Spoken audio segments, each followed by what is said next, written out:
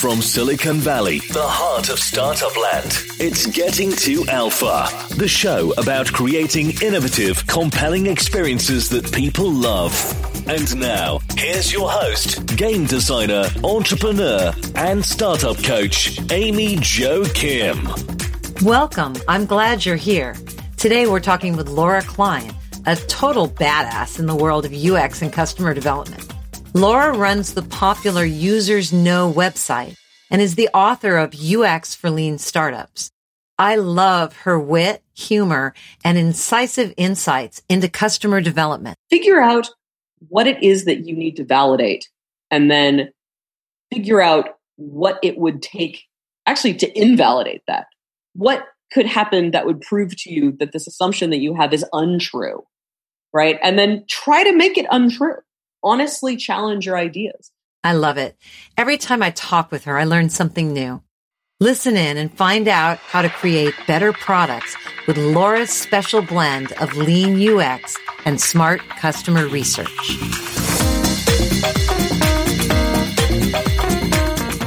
So Laura, for those who don't know you, start by telling us a little bit about your background, academic background, but your work background that led you to the expertise and the projects that you're doing today.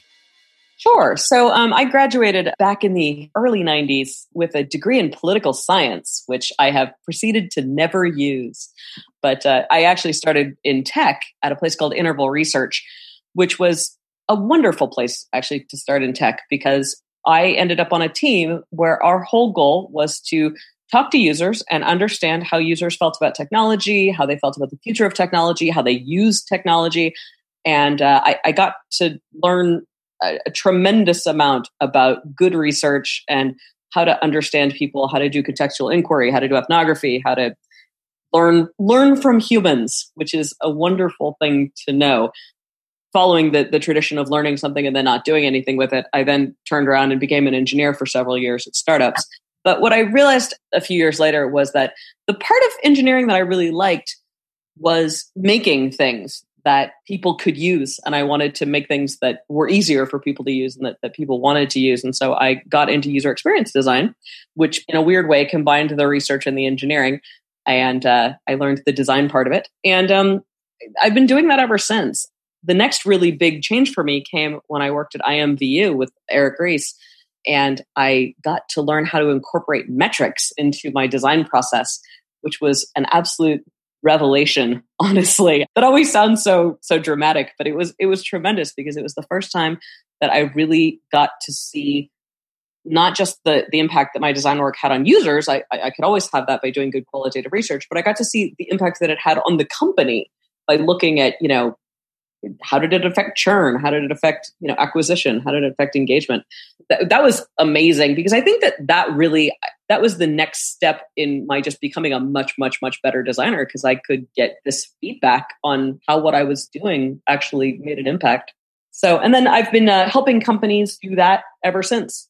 Awesome. Well, I know you've helped a lot of companies, and you've also helped a lot of people through your book, and certainly through your videos, things that you've shared on webcasts and at conferences.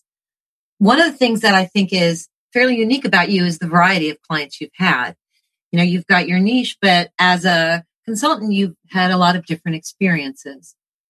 What are some of the most common mistakes that you see first-time entrepreneurs make when they're interviewing potential customers and they're starting in on customer discovery? The single biggest mistake that people make is that they pitch. And it's so hard when you're an entrepreneur, because, you spend all this time, making your pitch deck and pitching to investors and telling people how great your idea is and getting money for it and selling and marketing and all of these wonderful things that you probably have to do in order to sell your idea. But when you talk to users or potential users, when you're looking for product market fit, you have to change gears entirely. And that is so hard. It is so hard. I get it. It's hard for a bunch of different reasons. It's mostly hard because you're just not used to it. You're used to demoing. You're used to explaining to people why they desperately need this thing. You need to stop selling and you need to start listening. And it may be the only time in your career as a CEO that you're not trying to sell somebody something.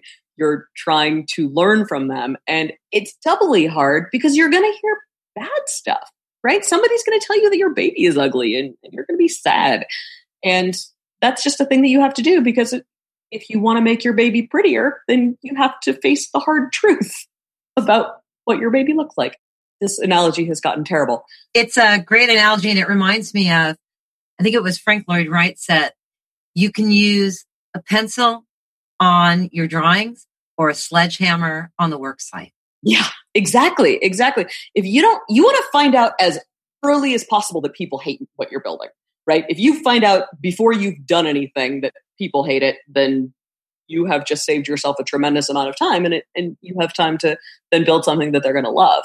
If you don't find out until you try to sell it to them and they all say no, then you may not have as much runway to change what you're building. You only get so many shots, and it's good to maximize the number of shots that you get to take. Yep, loops through the build, measure, learn loop. Yes, exactly. I think Eric Ries also, I was rewatching one of his videos and he said, he who learns the fastest wins. Yeah. It's a good aphorism. Really what you're saying.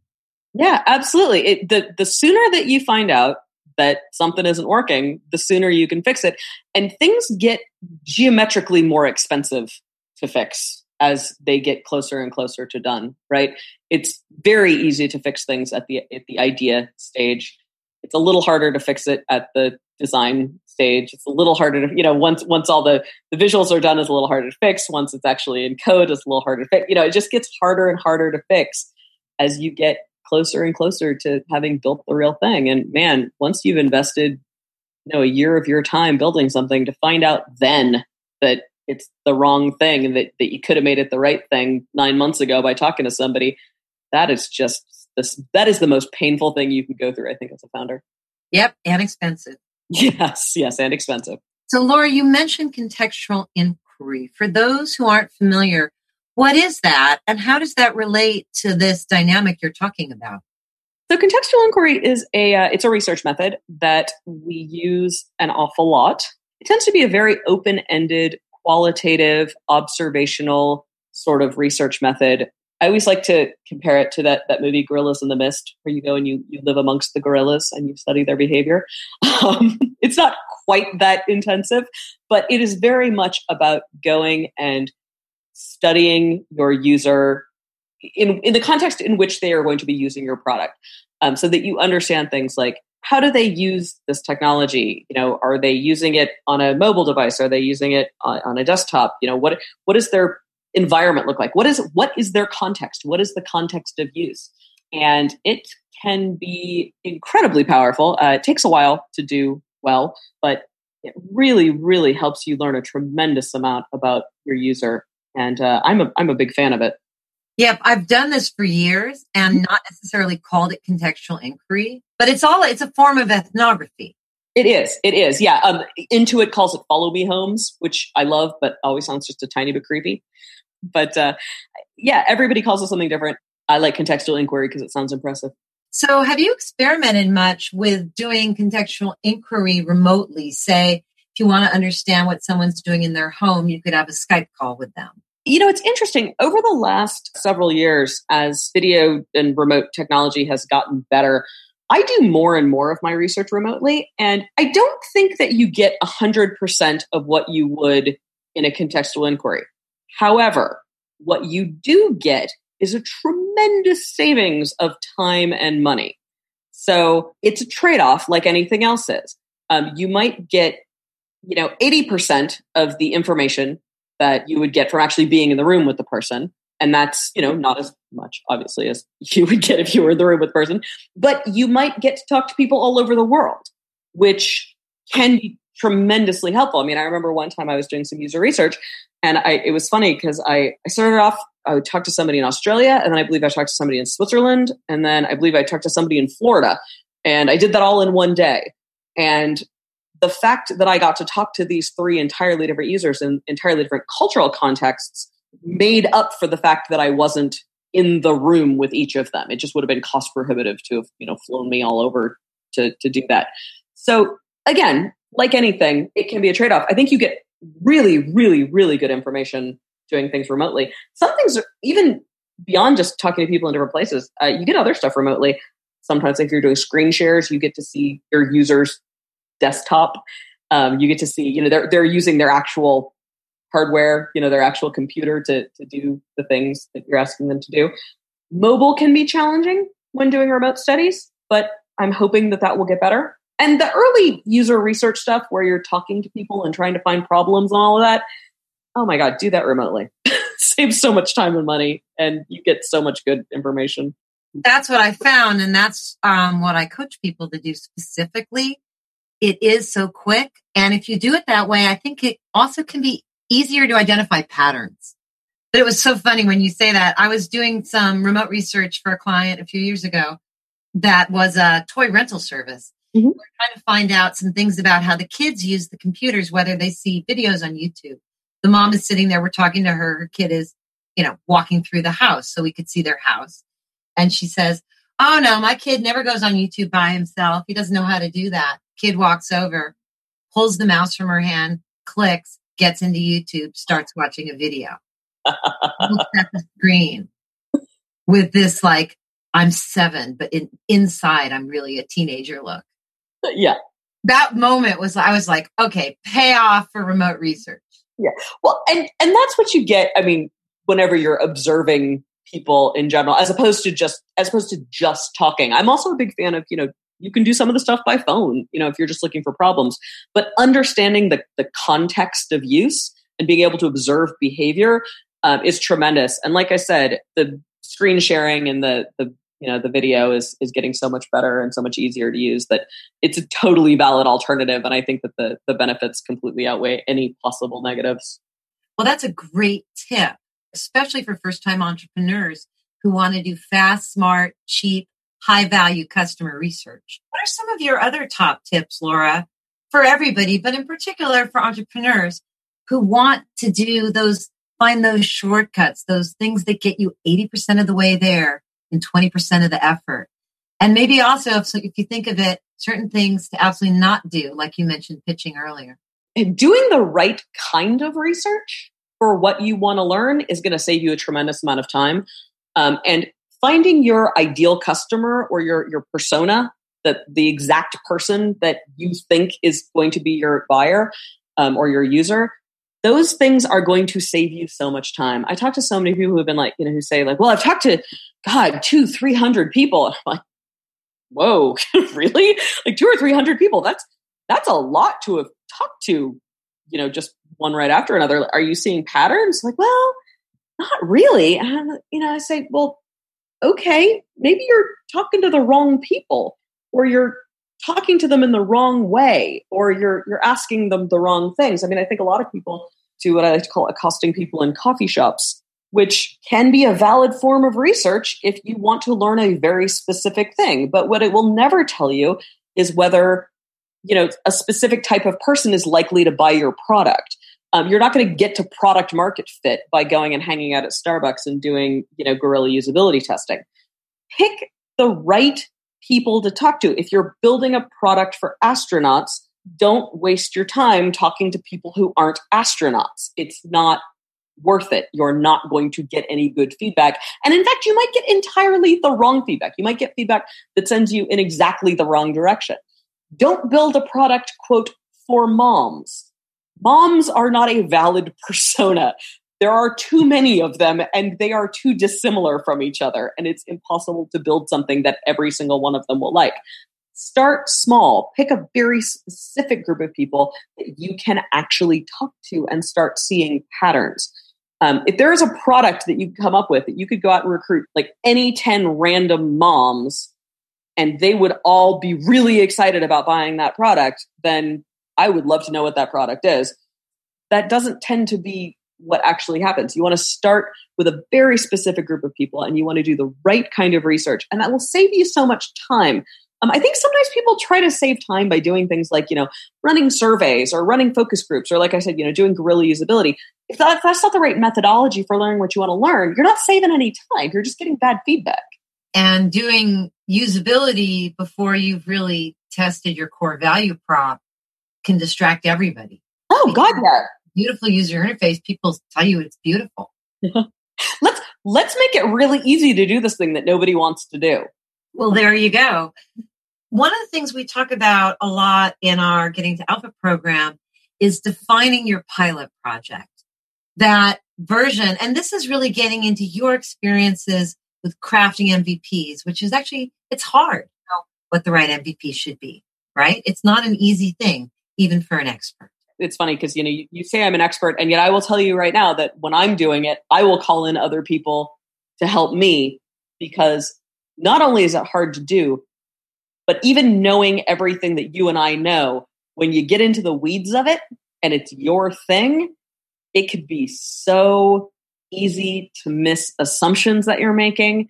It can be so hard to separate out what you know about the product that you're building versus what your customers might know. It can be so hard to look at it with fresh eyes. It can be, you can fall in love with things that you should not have fallen in love with. But of course it must have this feature that I'm in love with and want to build. Nope, not necessarily. That is an assumption and you need to test it.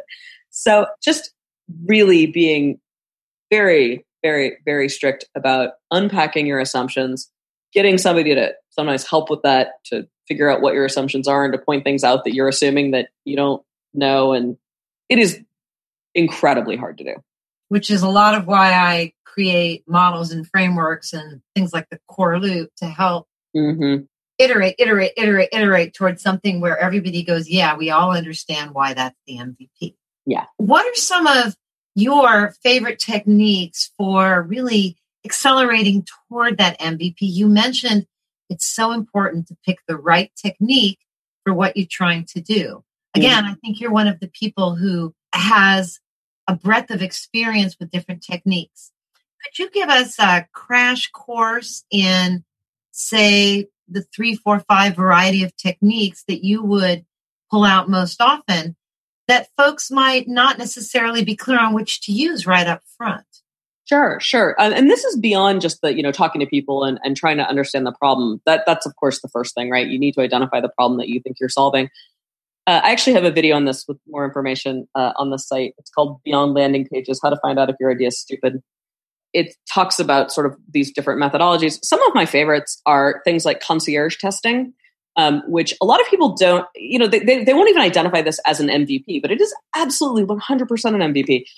It is this idea that whatever it is whatever problem you think you're solving for people, you're going to go out and find some people who have that problem and then solve it for them by hand.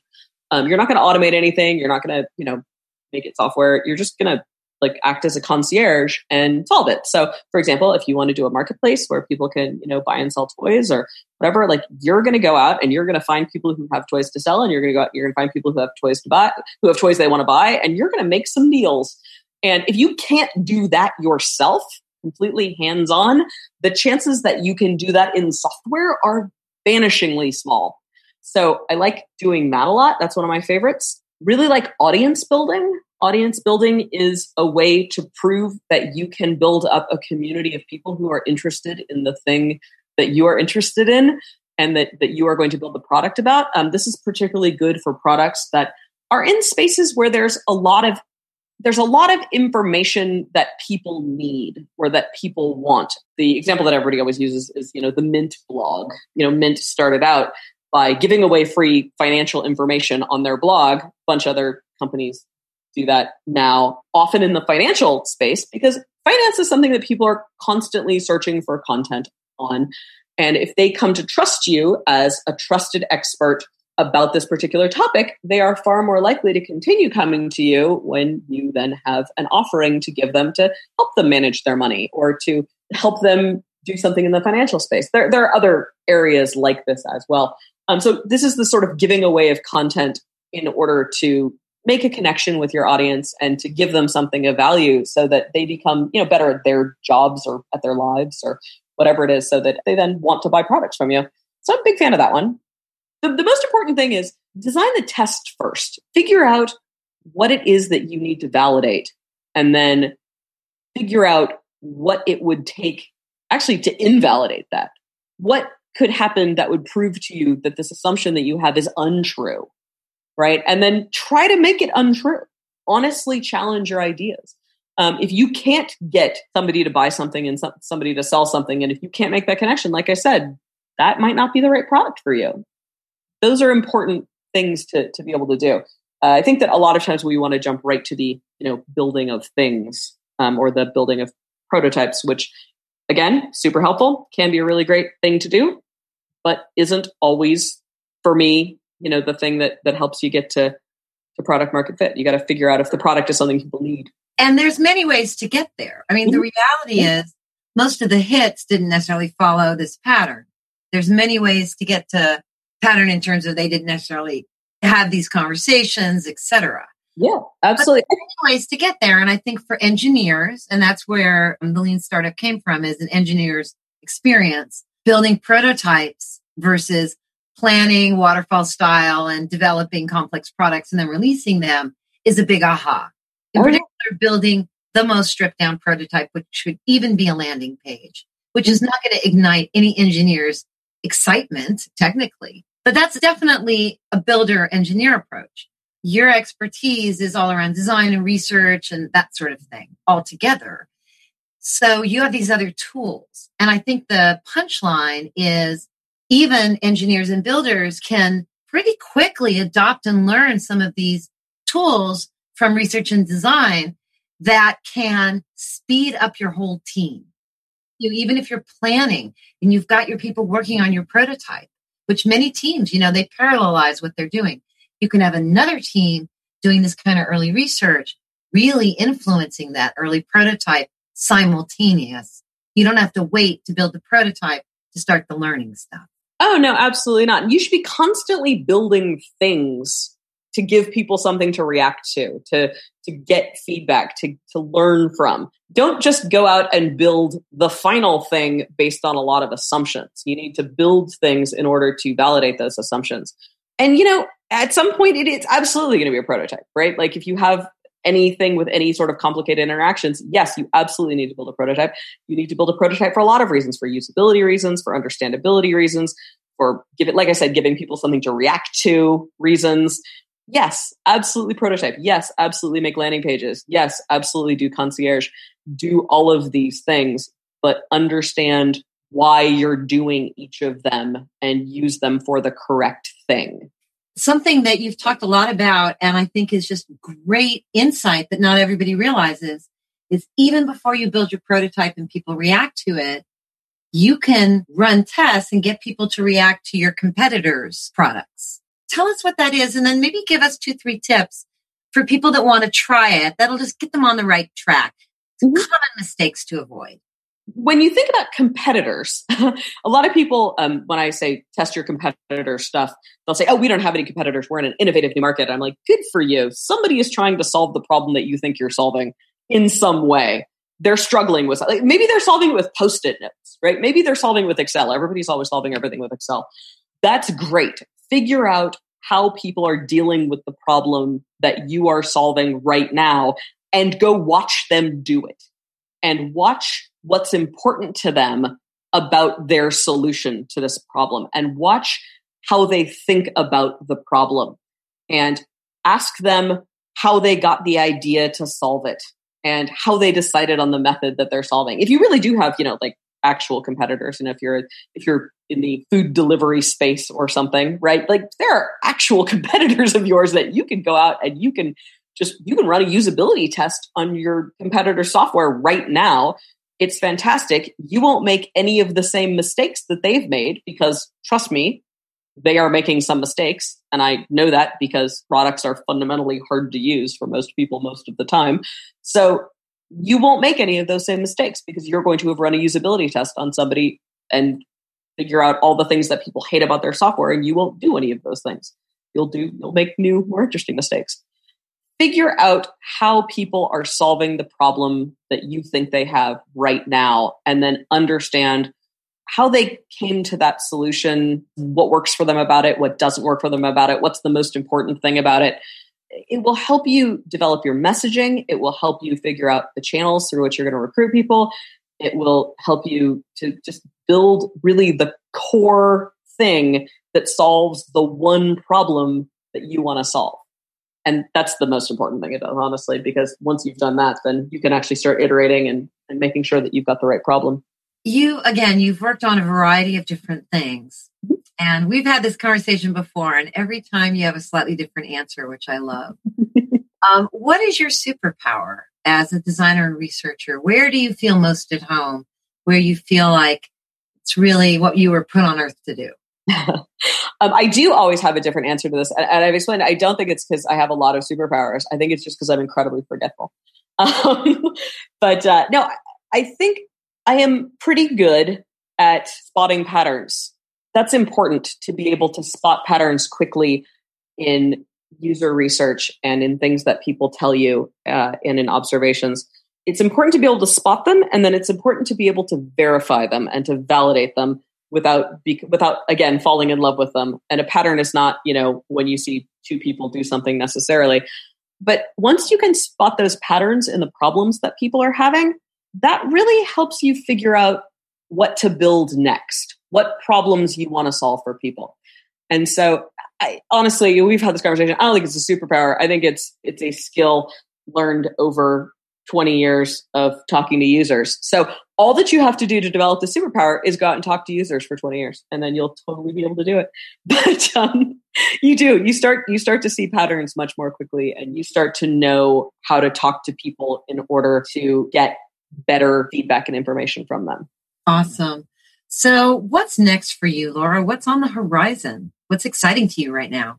I've been thinking a lot recently about how to sort of apply all of this UX stuff that we know so much about, how to apply it to other things. Recently, I was talking to some people about customer training and customer success. And, they're talking about finding your ideal customer and, understanding their problems. And I'm like, this all sounds extremely familiar. And I'm also, I've been talking to a lot of people about growth and, growth hacking and marketing. And they're all talking about, well, you got to really understand your user, and you have to understand what motivates them, and you have to be able to experiment and, run quantitative tests and come up with, hypotheses and then validate or invalidate them really quickly. And I'm like, that sounds really familiar. And I'm beginning to realize that it's all the same stuff. I had a dance teacher at one point who said that at the higher levels of dance, it's no longer, ballet or salsa or Lindy or anything. It's all just dancing.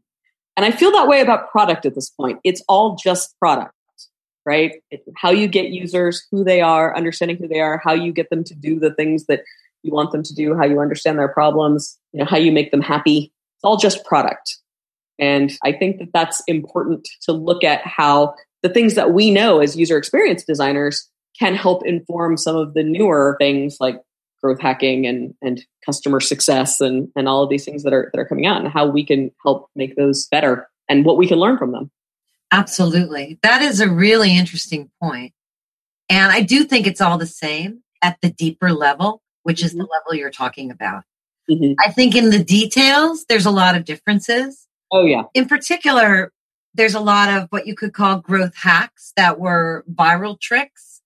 There's also an approach to designing habits and engagement that's pretty straightforward operant conditioning behavior mod that I would consider very different from game design, for example.